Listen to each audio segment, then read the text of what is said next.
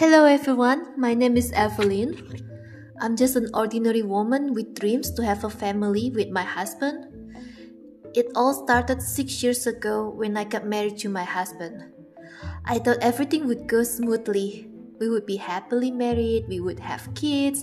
We always loved to have kids. However, we realized something was off. Because whenever we tried to make love, I became very anxious. I didn't know why I had this idea in my head that it would hurt so bad. I just had this irrational fear that I couldn't even explain. And because of this fear, my muscles around my vagina became so tight, and it just made the penetration impossible. I've never known this condition until 5.5 years later. I've eventually found the right term to describe my condition. It's called vaginismus.